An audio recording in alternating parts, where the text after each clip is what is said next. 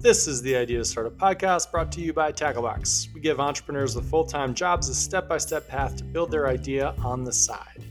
Our loans have built companies worth over $1 billion. If you're working on a startup idea, we will help you accelerate it. A quick note on the membership. We're filling up, so we're switching to an application model starting May 2nd. If you're looking to sneak in before the application period, head to gettacklebox.com. It'll become a bit more competitive to join after that. On today's pod, we speak with Alex White, a two-time founder who sold his first business to Pandora and recently raised funding and launched his second, Subsidy. The big focus for the conversation was ideation. Alex spent months testing out various potential ideas, and he lets us in on the process, one you can easily follow as well. This is one of those interviews you might want to have a notepad handy for. I loved speaking with Alex, and I think it'll be super helpful from a tactics and mindset perspective for anyone thinking about working on or currently working on a startup idea. We will be back to our story format next week. I hope you enjoy the interview. Today we have a fantastic guest, a friend of mine, someone who I met a while ago and has done a lot of things in the startup world, has sold a business, is starting a new business. Alex White, previously the co-founder of The Next Big Sound, which he sold to Pandora, and is currently the co-founder of Subsidy, a company democratizing access to capital for small businesses. A ton to learn around operating and executing on a company and then kind of going through the ideation process. So very excited to have you on. Thank you, Alex, for coming. Thanks for having me. Awesome. So let's jump right into it. It's tough to mention that you've built and sold a company without talking a little bit about that company first. So let's start with maybe a description of The Next Big Sound, the company that you started, and what it was and a little bit of that story. Yeah.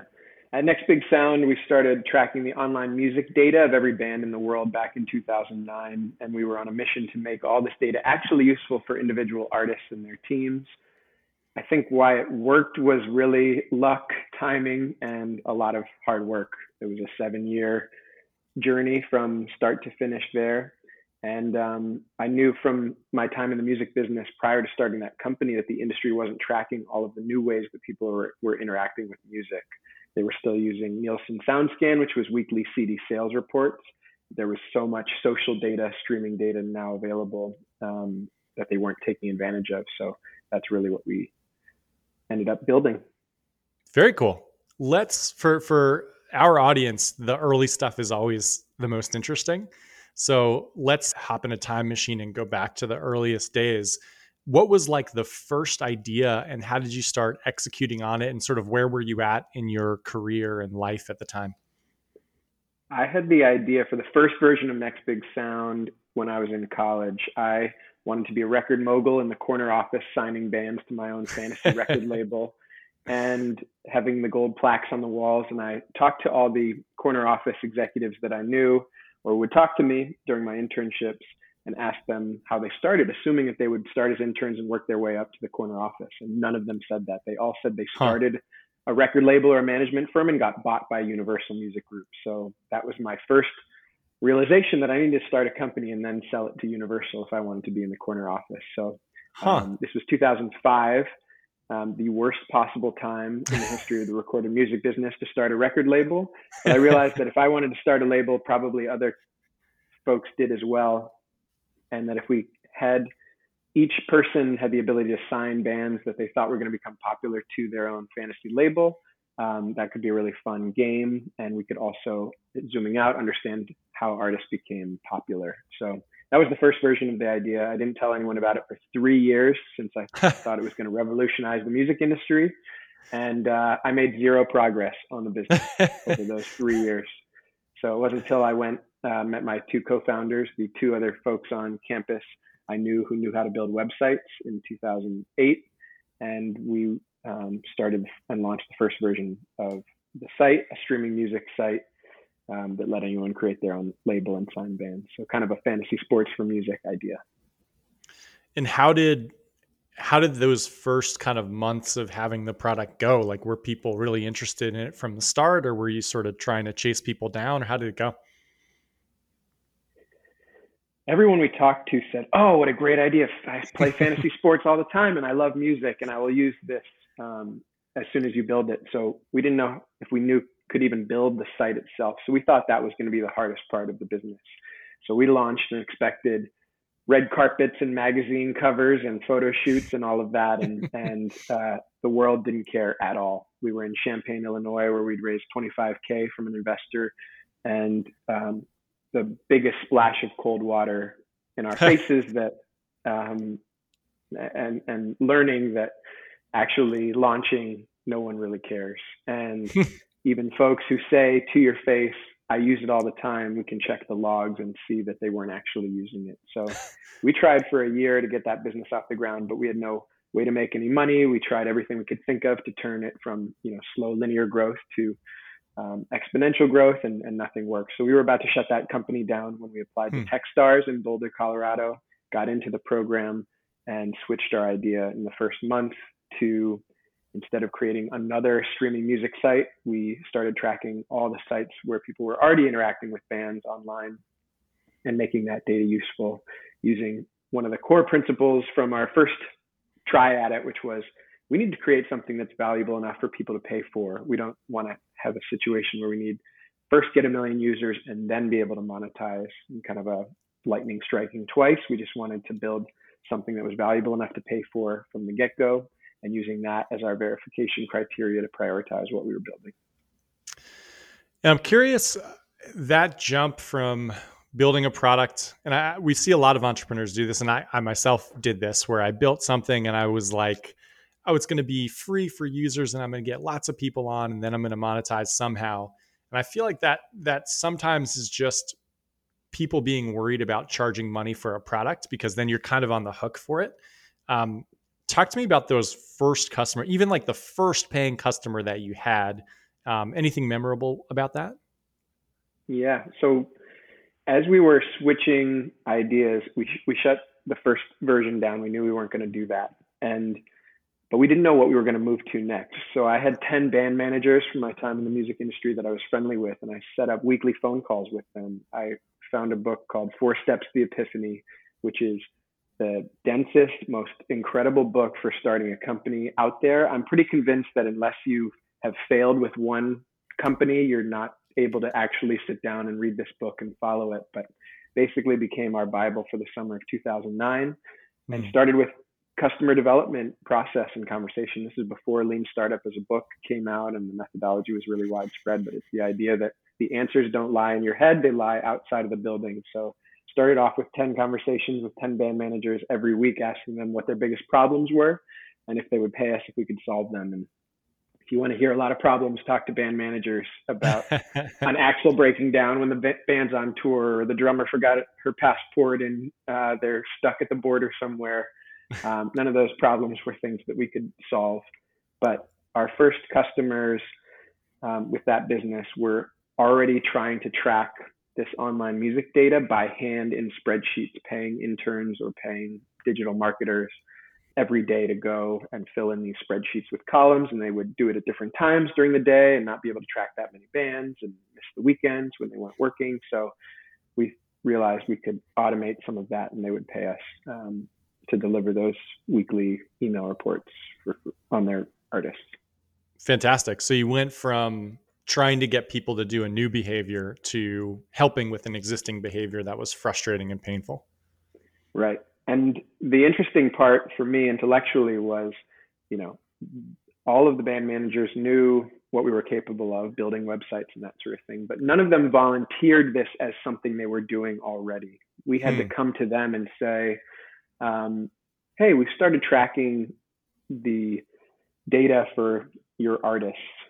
Is this interesting and valuable? How would you use this? And they're like, actually, we have someone who's doing this for us already. I'm like, well, can you send me the spreadsheet? And why didn't you tell me? And I said, I didn't think this was something that you could help me with.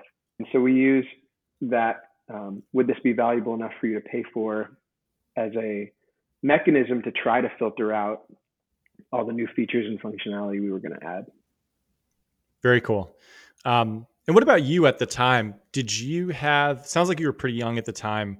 Was this something that you had a lot of experience in, or were you sort of figuring it out as you went? And yeah, were you like, quote unquote, prepared for this? No, I'd wanted to be in the music business for for years and had experience on lots of different sides of the business through college, running the programming board at Northwestern where I went to college, and having a radio show and touring with a band for 2 months on a nationwide tour.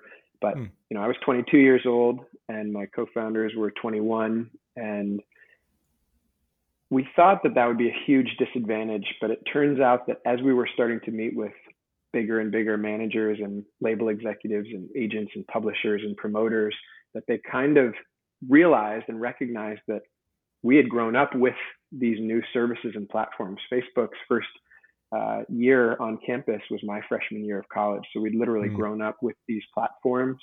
And as there were new ones coming around, we were adding those very quickly. And it was daily instead of weekly.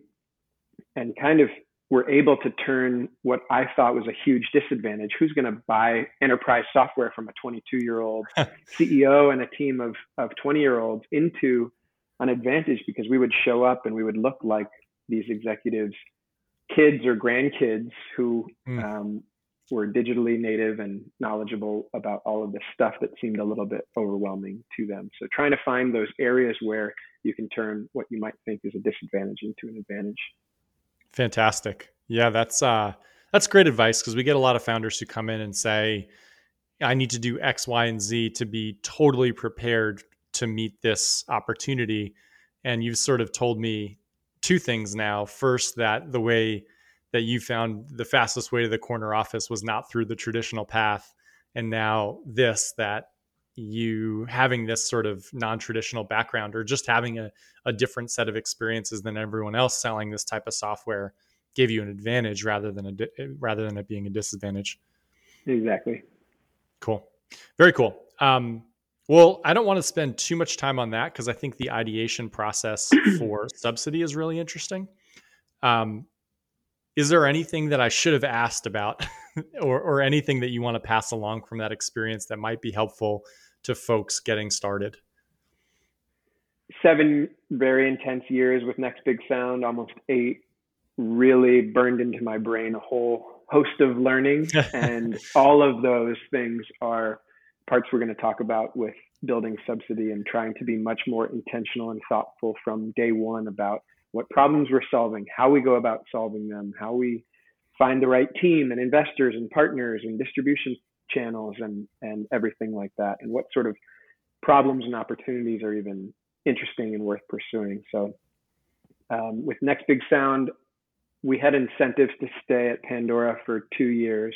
One of my co-founders left after 2, one left after 3. I stayed for 5 years, ultimately running all content and programming, algorithmic personalization, as well as human curation, and really loved my time there and was really interesting experience. No part of me wanted to start another company. I took a year off and was about 4 months in when I realized I never want to retire. I just want to work on hard problems with smart people, and that the actual journey and second mountain to climb was what I was really after and interested in. So that is what led me to Subsidy. And I can talk now about how I went from the middle of a year off to venture-backed company number 2. I'd love to hear it. I think I have so much respect for people who jump right back into the lion's den. I know it's not easy to do. Someone mentioned that being an entrepreneur is type 2 fun, which is the fun that is in no way fun at the moment, in the moment, but in retrospect, you maybe convince yourself it was fun. But I'm curious. So you decide that you're going to take this year off. And what was your process in terms of deciding the next career path? Because again, I know a lot of people reach out from the show and talk about, they'd like to start a startup, or maybe they just want to change careers. They just want to do something different, and that's hard to do. So I'm curious as to how you thought through it. Yeah. So Next Big Sound was Pandora's first ever acquisition. So wow. None of us had any idea what was going to happen. Pandora was a standalone publicly traded music company, ticker symbol P on the stock exchange. This was a deal sponsor, met the CEO, full executive team, and had a front row seat to a very dynamic, I think we were the worst performing stock 1 year and third best another year, and just very volatile. Wow. And I have to say, I have to cut in very quickly because I've told you this, but I think it's too funny that my now wife sat near you and was always intimidated by your team who came in because you were like the cool kids who had the startup that got bought. And I don't think she ever said a word to you. I think she was just intimidated for 2 years, and I get such a kick out of that. But anyway, I cut you off. Continue. It's a small world, and I wish you'd come say hi. So none of us knew how it was going to go, but all of a sudden, the out of cash date, the weight of running a company was off my shoulders. We sold everything. People on my team would ask about, are we following Pandora's procedures or Next Big Sounds? It's like, we are fully owned by Pandora, and we sold the tables and the chairs in the office. We sold the IP and the trademarks. We sold all of the code and the brands and the logo and everything we built, customer base, clients, etc. I took an approach to my career that I wish I'd thought of earlier, and inspired kind of by the Designing Your Life, it's a Stanford D School book and course, which was, what are all my possible career options? How do I go wide on understanding and thinking in an alternate universe? What might I like to do as a career? And then how do I actually test those out before jumping in all the way? So the three possible careers I thought of for myself: investor. As an entrepreneur, that always sounds really exciting and intellectually interesting and cushy and fun. A professor, and an author. So I'll take those backwards. As an author, so I pre-wrote 55 blog posts and published one a week for all of 2016. You can read these on alexanderswhite.com, and I haven't posted that much since then. I realized if I'm not working on interesting things, then I don't have that much to talk about. So in the actual act of sitting in your chair and writing sounds very romantic and fun, but it's the hardest thing you could possibly do professionally, I think. Wow. A professor was the actual path I loved the best. I co-created a class called Data Analytics for the Music Industry. It's a grad level class at NYU Steinhardt with the dean, Larry Miller. And it's now a required undergrad class. And cool. I've taught for 5 years, and it was a phenomenal experience. I really, really enjoyed every minute of that. And then as an investor, my co-founders and I from Next Big Sound, we put aside some money from the Pandora acquisition and invested in 3 or 4 data analytics companies a year for about 5 years, portfolio of 15 companies or so. We call it Next Big Ventures. And after all of that, realized that the investing feedback loop is way too slow for me. You put money in, the company pivots, evolves, changes, and 7 years later, if you're very lucky, turns into an exit or a liquidity event. And, so I realized that probably starting another company or operating would be the best path for me. So then once you decided on that, and I love that thought process. I think that's fascinating. And you didn't actually say, I'm just curious, what knocked professor off, like full-time professor? Why did you decide not to do that? Well, the course I'd created was analytics in the music industry, and that was great. But part of what made it so great was I could bring in all of my contacts and practitioners from all facets of the music industry. So I think, if I could teach history or economics or I have a social psychology, a very wide range of interests, but I only have an undergrad degree. And so I can't really teach as a professor without a master's or a PhD. And so I think ultimately that might be a fun next chapter way down the line. But for now, kind of closed off to me.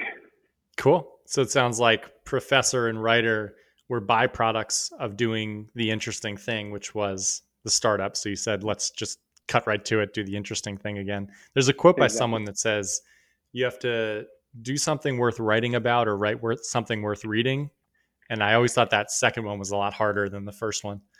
Yeah. Anyway, cool. So you decide that you were going to start something new. And now we get into what I think is the most fun process. How did you land on Subsidy? What did you talk through that process? It's a fun process and it's a stressful process, especially if you're operating with any sort of timeline like most of us in this world and giving yourself time boxing the opportunity to explore. I call it being in the wilderness, and I was kind of in the wilderness for probably 6 months. One of my co-founders was in the wilderness for several years before founding his next company. Wow. And it was a very uncomfortable place for me to be. I love waking up and knowing my important priorities and what I'm working on and moving the ball forward, and really looking for, how I described it, my second mountain to climb, realizing that life lives on the sides of the mountain, not the kind of rocky top part, and that the most interesting part is that journey along the way. So I really tried to enjoy, even in the wilderness, enjoying that part of the exploration process. So really the path for me was trying to narrow down from I can work on anything to what are the specific areas that really interest me. And I kept coming back to data and collective intelligence and cities and the real world. So the one idea I couldn't really shake was this idea of retail site selection. If you want to open a bar, restaurant, coffee shop, yoga studio, H&M location, where's the right place for you to put it in any given market or city? And we chased that down, talking to lots of really smart people, anyone who would talk to me, and lost conviction pretty quickly that we could build a big scalable software business in that area. And the reason was, when asking, how big a problem is this for you with the Warby Parker real estate team, they said, actually, it's one piece of the problem around site selection. If you tell me that this is the right corner or mall or intersection, is there any inventory actually available? Now I got to negotiate with the landlord. And if the lease doesn't meet our terms, or there's all sorts of issues. What about the design and construction and build out? Are we able to change the actual structure in a way that fits our needs and branding? And does all that work on the timeline for launching the store, and on and on? And so a lot of those things were not software problems. They were human negotiation problems and lease inventory information online. But as we were exploring site selection, we tripped over an adjacent area, which is around where should you open your manufacturing facility or data center. And there's all these incentives at the local, state, and federal level designed to spur job creation and actual building and investment in real property. And we got more and more excited as we learned about all of these programs. There's thousands of them across the country. There's no comprehensive source for where this information lives.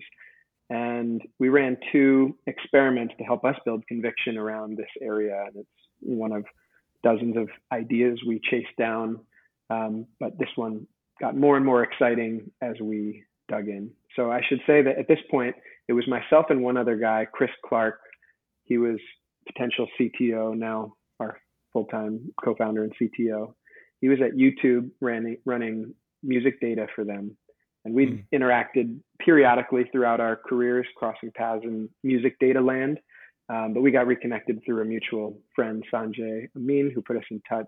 And we started exploring ideas together, meeting every Friday and iterating through a bunch of different options. So he brought a different set of skills, but was also interested in exploring data and the real world and cities.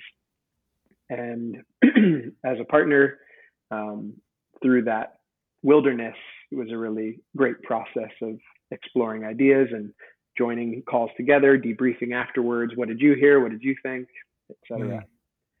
So the 2 experiments we ran were, number one, an AdWords campaign where we bought traffic for small business incentives and driving small business owners to a 5-question type form, where then we would manually get back to them with all the local, state, and federal incentives that they should look into for their business.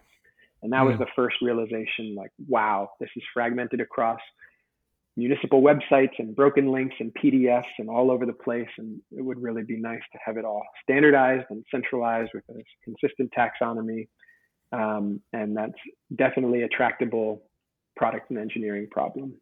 The second was around distribution and how do we actually reach these folks. We thought that we had to start regionally, like let's start in Ithaca, New York, where I'm from, and then central New York, and then all of New York, and then the Northeast, et cetera. But what we realized is actually if we start vertical, that gives us a better opportunity to reach adjacent customers and word of mouth. So we partnered with the National Independent Venue Association through our music industry connections and sent out an email saying, Chris and Alex will help you find for your music venue that's been shuttered for the last year and a half through COVID, help you find additional programs beyond the Shuttered Venue Operators Grant, which was already well known and out there for additional programs. And we didn't get any feedback. No one signed up and filled in our music venue type form. And we were confused. And it was because of this kind of Nigerian prince, too good to be true value proposition of free money from the government, programs you are entitled to but aren't aware of, no cost to you. And it wasn't until we actually sat down with a few of the venue owners and walked them through all the things they were eligible for that we really saw things change. So a venue in Seattle specifically hires military veterans for security and bartenders. And there's something called the Work Opportunity Tax Credit for ex-military hires. That's $2,500 to $9,600 per employee per year. Wow. And with 5 military veterans on staff, he was looking at almost $50,000 in work opportunity tax credit that he had no idea about. And that was really the trigger. We saw them have their National Independent Venue Association subgroup meeting for Seattle venues. And he's saying, hey, I met with Alex and Chris and they found me, they're going to save me $50,000 on my tax bill next spring. And just like that, within an hour, we saw every other independent music venue in Seattle and Bellingham and neighboring cities sign up for or fill in our type form. Wow. And so that repeated itself in Chicago and Atlanta and DC and New York City. And that really convinced us that the go-to-market approach for this problem would be vertically through industry trade associations. And as we were researching all of these programs, recognized that small manufacturers, we wished the music venues were manufacturers because there were so many more programs for manufacturers. And there's some good economic reasons for that. There's if you open a manufacturing facility, you have all the parts and component suppliers, you have delivery and logistics, you have exports, which are generating, additional revenue.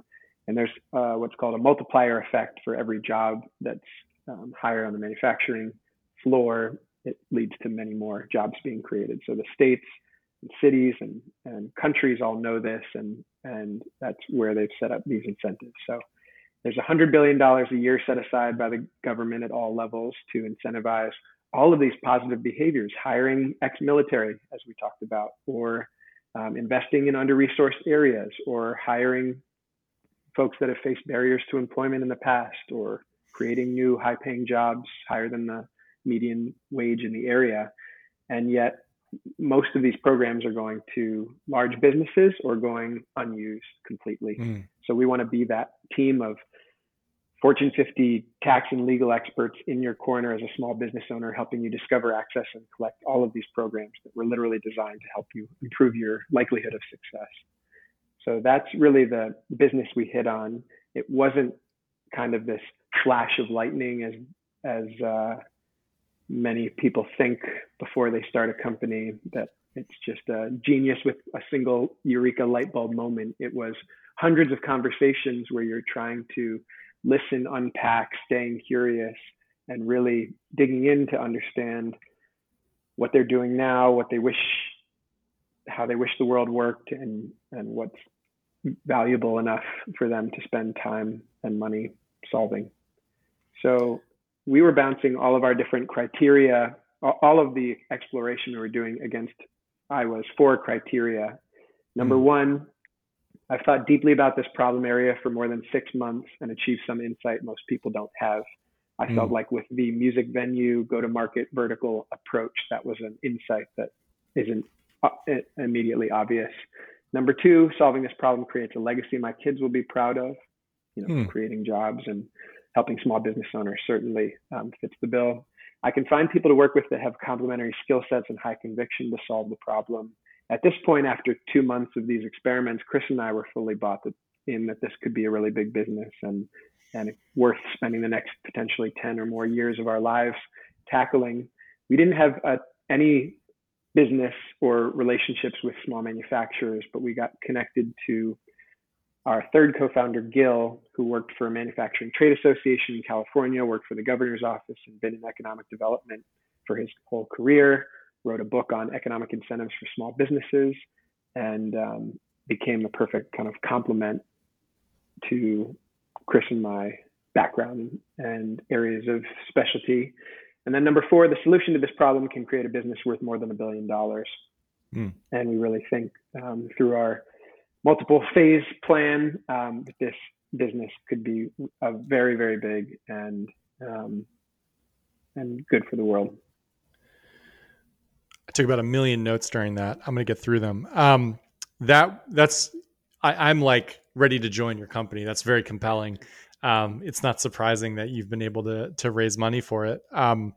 So I think what really stands out to me is first, the answer to all of your questions came through speaking with people. You just spoke with lots of people from varying degrees of like conversation down to the tests, which are just getting less biased feedback from people. That sort of led you to some more depth around specific use cases, which sort of led to this idea that vertical was the right initial strategy, and that this soundbite that would travel, that would sort of kickstart this game of telephone for you. And you might correct me, I might be wrong on this one, but it sounds like this first edge of the wedge was the military incentive that sort of got people in a specific vertical talking and allowed you sort of to grow in those, like, I think of that as like the hub and spoke strategy, where one kickstarts the hub, kickstarts the spokes. And it sounds like you sort of orchestrated this purposefully. Like, this was not by accident, this strategy. It's I kind of love it. And anything you would correct with what I just said? I think it's all spot on. The opportunity that we were looking for was one where and this is really hard to find, what is a massive evergreen market opportunity where billions of dollars are already transacting and changing hands that hasn't changed in years and years, and through new technologies and expertise, there's an opportunity to kind of reinvent and be 10 or 100 times better than what's currently happening. All of that needs to be true, along with being able to find a small enough beachhead and wedge and starting point for it not to be fully overwhelming. So our initial go-to-market hypothesis was, let's pick one state of 50, California, one vertical, manufacturing. It's the largest of all the subsidized industries. And let's pick a single incentive, actually, the partial sales tax exemption. And by narrowing in on that, that gives us the best possible chance to engineer word of mouth spread and virality, and the narrowest target in terms of our initial product that we're building and the service that we're offering and way to talk to customers, and really honing in there. And what I love about this business as an entrepreneur is how many vectors to expand that gives us, right? Mm-hmm. We can expand to additional verticals, states, incentives, all the above, go really deep with manufacturers, and help them with additional capitalizing projects, equipment, and leases, lease to buy, and other, financing mechanisms. Yeah, I think it's so interesting how, because there's this enormous white space of just in like the subsidies for businesses in general, and being able to get that specific will allow you sort of make three decisions there that'll allow you to make 1,000 decisions because that's the vertical that you're starting in. Then you'll figure out horizontal, vertical, whatever after that. And I love the 4 qualifiers. I'll pop them in the show notes. I've got them written down here: the insight, legacy, complementary skill sets, and size of potential market. I think that's a really good rubric. I borrowed those from my Next Big Sound co-founder, David Hoffman, who has a list of 8 that he was using as he was exploring his next idea. The map to get out of the jungle. Yeah. So I have 2 questions that I think might be relevant for folks listening. So I think a lot of times we talk about these things high level, and you say like, okay, I created this type form, a bunch of companies signed up, and then we sort of like skip ahead. But I think logistically that can be a pretty sticky bottleneck for folks. And a reason that they don't create the type form in the first place is like, what if you are the dog that catches the car? People sign up. What did you do? You didn't necessarily have a product ready for them. So what happens when X companies sign up? Yeah, I'll be very open and truthful with each of these experiments we ran. So we started off, like I was saying, targeting a regional area. So I had cold emailed anyone in the economic development world around Ithaca where I grew up, because I thought that by having grown up in the town, they'd be more likely to answer my emails. So Thomas Knipe was incredibly helpful and went to Cornell for his planning and was basically running economic development in Ithaca. Lindsay at the SBDC in Binghamton and Chamber of Commerce, Downtown Business Improvement District, like lots of players in this ecosystem. So the first experiment was, can we get small business owners to fill in a 5-question type form and then pull the information that's needed? We started buying Google AdWords, but the problem is that not many people were actually searching for these terms. One of the biggest problems with this whole space is that people don't know they exist and don't know what to search for. So we kind of expanded the terms broadly, and then people still weren't filling in our type form almost at all. And so we expanded from, rather than Ithaca, New York, we went bigger to Central New York, Upstate New York, New York State. Finally, we said, screw it, let's expand to the whole US and we'll do this no matter what. And then we had, enough volume finally of people filling it in, but it wasn't very targeted. It'd be an auto body shop in Naples, Florida. It would be a bagel shop in Milwaukee. It would be a random part of the country. But anyway, that really let us see the fragmentation and some of the economies of scale that happened. It was like, yes, here's another submission from Naples, Florida, so we can recreate and reuse a lot of the local, state, and federal programs that we'd found for this other business there. And once you actually tag and categorize things appropriately, you can kind of use them over and over again for relevant businesses. So that was that first experiment. The second around, so we sent out 25 emails to folks who'd filled in the type form. We got 0 responses back. It was unclear if they used them, if they thought we were stupid, if they ignored them, etc. So the next move, in my mind, had to be that jump on the phone or a Zoom and actually talking to people. So the way we did it with the music venue experiment was, you fill in this type form, and and then you have to schedule a call where I will walk you through the programs face to face. So this was about an hour of work for each of those 25, and then an hour of work for each music venue that filled in our type form. Wow. And then plus a 15-minute walkthrough where I would end by saying, hey, I'm going to send you an email right after we get off with all the different programs that we found for you. So it was a ton of work, and we had 25 or 30 venues fill that out. So that was kind of a month of my life, was talking to music venues about the programs that they qualified for, and getting to see the reaction when we actually jumped on the phone with them saying, my God, I had no idea we were in an opportunity zone. I had no idea that we were this, or that this program existed, or that I could renovate my facade and the front sign out front and the city would pay half of it. So it was really, and they were so thankful. And interested and wanting to, tons of follow-up emails. And I caveated everything. I'm not a CPA. I'm not a tax expert. It was all sorts of imposter syndrome. But just having someone friendly walk them through these programs and structure them in a way that I'd actually gone through and done this was clearly a big problem area for them and something that they found very valuable. And we actually cut the Typeform, closed it because it was just the venues kept signing up and kept coming, and each one was an hour and a half of my time. It was like, we're done learning, and I can't really keep doing that unless we want to turn that into the business. So that was really some more of the nuts and bolts. Now, that doesn't, for the future experiments and kind of what we're doing now, is that was just on the discovery side of things.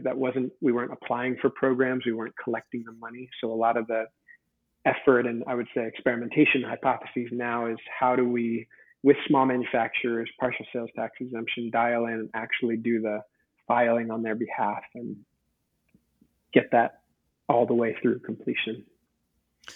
So it's really interesting. I think it leads us into this next grouping of questions that I wanted to talk through.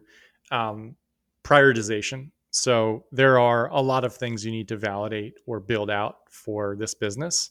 There are lots of little challenges that I've been kind of noting down. What's like the methodology for prioritization right now?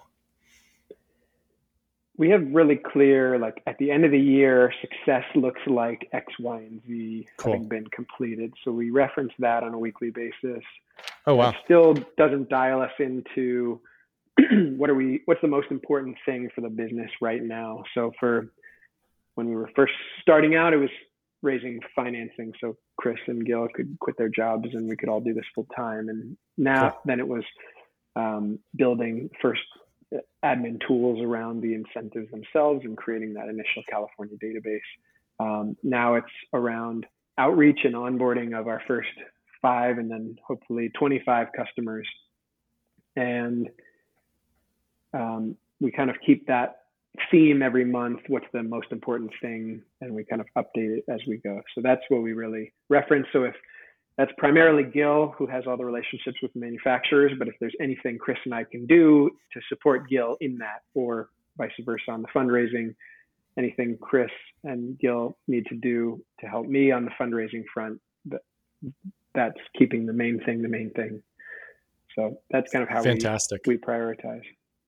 Yeah, I love that. And I think using an external example or giving like a framework for how to think about this, by me giving you an example might be helpful for listeners, because I think you do this really well. So let's say that I'm starting a wine startup. Listeners of the podcast will recognize the wine startup that I'm obsessed with, Tuesday Wine Company. It is the biggest whisper idea that you could ever think of, but I still believe in it. But it's basically half bottles of wine sold direct to consumer that solves the problem of people opening up a bottle of wine on Tuesday, not finishing it, and throwing it out. The definition of first world problems. But so thinking through like what might we want to validate before we'd be confident putting a lot of time into pursuing an idea like this, what's the prioritization look like? Or feel free to use a different example like that if you've got one. That's a great exercise. So just seeing that, me 10 years ago with the first version of Next Big Sound, I would be not telling anyone about it and doodling throughout the day in my other job or school around like what logos should we use and what merch should we buy and what does the business card say and all of these things that don't move the needle or matter whatsoever.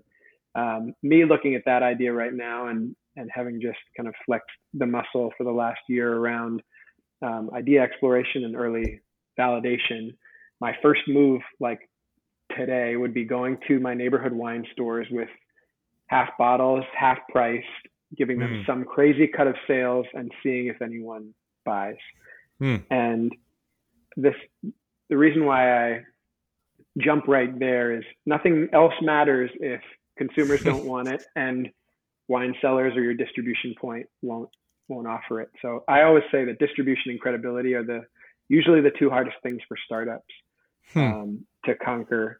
So that would be what I would do. If the wine store can't or won't stock these things, then that's red flags, and I'd want to know maybe there's liquor laws or distributor deals in place that would block this sort of thing, and that would be good to uncover. Or if even worse, consumers buy full price bottles and just screw the top back on, or other sort of reasons why they're afraid to transact on a half bottle. I'd want to know that immediately instead of years in the future after I've quit my job and mortgaged my house and all of these sort of things.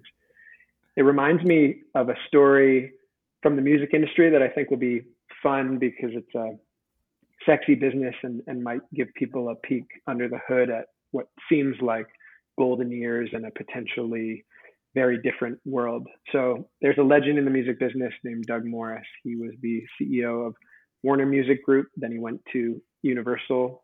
He grew Warner to the biggest label in the world, went to Universal, grew it to the biggest label in the world, then became CEO of Sony Music. All three of the biggest major labels in the world. The thing that he brought to each of those companies was research A&R. A&R is talent scouting, and traditional talent scouts sit in smoky bars and they know talent when they see it. And it's the you're going to be a star kid type idea that everyone knows. What research A&R did, very simply, was you put the record on the radio, you put the record in the stores, and if it sells in the stores or flies off the shelves, you have a hit. So what they would do in the 70s, 80s, 90s, they would get a song played on a small market in Milwaukee or Wichita or whatever market they could. The song would play and they would stack CDs at the front of that music, and often just giving it away for free. You'll recognize this from my Tuesday Wine Company idea. And they would go around to the 15 record stores and they would leave a box of each of these CDs on the counter. And then they would play the song once, usually in like an overnight rotation. They might play it again, maybe again. Then they would go back to all the stores or call and say, how many CDs do you have on your counter? We dropped off 12. They'd be like, oh, there's still 12 here. They're like, okay. Or they would call back and say, how many CDs do you have left on your counter? And they'd say, none. Can you send some more? And they're like, this is a hit. Wow. Get this band signed. Private jet flies to, Alabama and picks them up, flies them back to Los Angeles or New York and signs them right there. So everyone started watching these, what gets spun on the radio, what's signed and unsigned, and what's the in-market reaction to that exposure. So I think there's a lot that we in startup land can learn about that, which is you don't have to jump from zero hunch, multi-million-dollar global superstar artist. There are small checkpoints along the way. One spin that happens in Saratoga, one spin that happens in Portland, and then seeing the in-market reaction start small. And then, wow, if we give this thing more exposure and more distribution, let's imagine what that conversion would be. Tuesday Wine Company, we start with 3 liquor stores and wine stores in one area. And if a 12 pack of half bottles of wine sells out in a day or two, we're off to the races. If it doesn't sell or can't be stocked or other problems come up, then we have to go back to the drawing board. I love that. That's solving the problem that matters the most first is great. There's it reminds me of a saying by Mark Twain, which I'm going to butcher, but it's something like, it's not the things that you don't know that'll hurt you. It's the things you know for sure that just aren't true. Something like that, which is like, I hear that all the time where the corollary would be someone figuring out how to partner with wineries to get these half bottles made before they've tried to sell it, and just assuming that because they've sort of like the first example that we started the podcast off with, where your friends said that of course they would use this, play fantasy, the version of fantasy sports with bands. Of course they would if it existed. Of course people would buy half bottles of wine if they existed. But that's not something to take for granted. Very cool. I love that. Well, let's go to the final stuff. I know we're getting close on time. So this category I think of as sort of the random startup things that you've learned as you've kind of gone through a full life cycle and are now midway through another life cycle of a startup.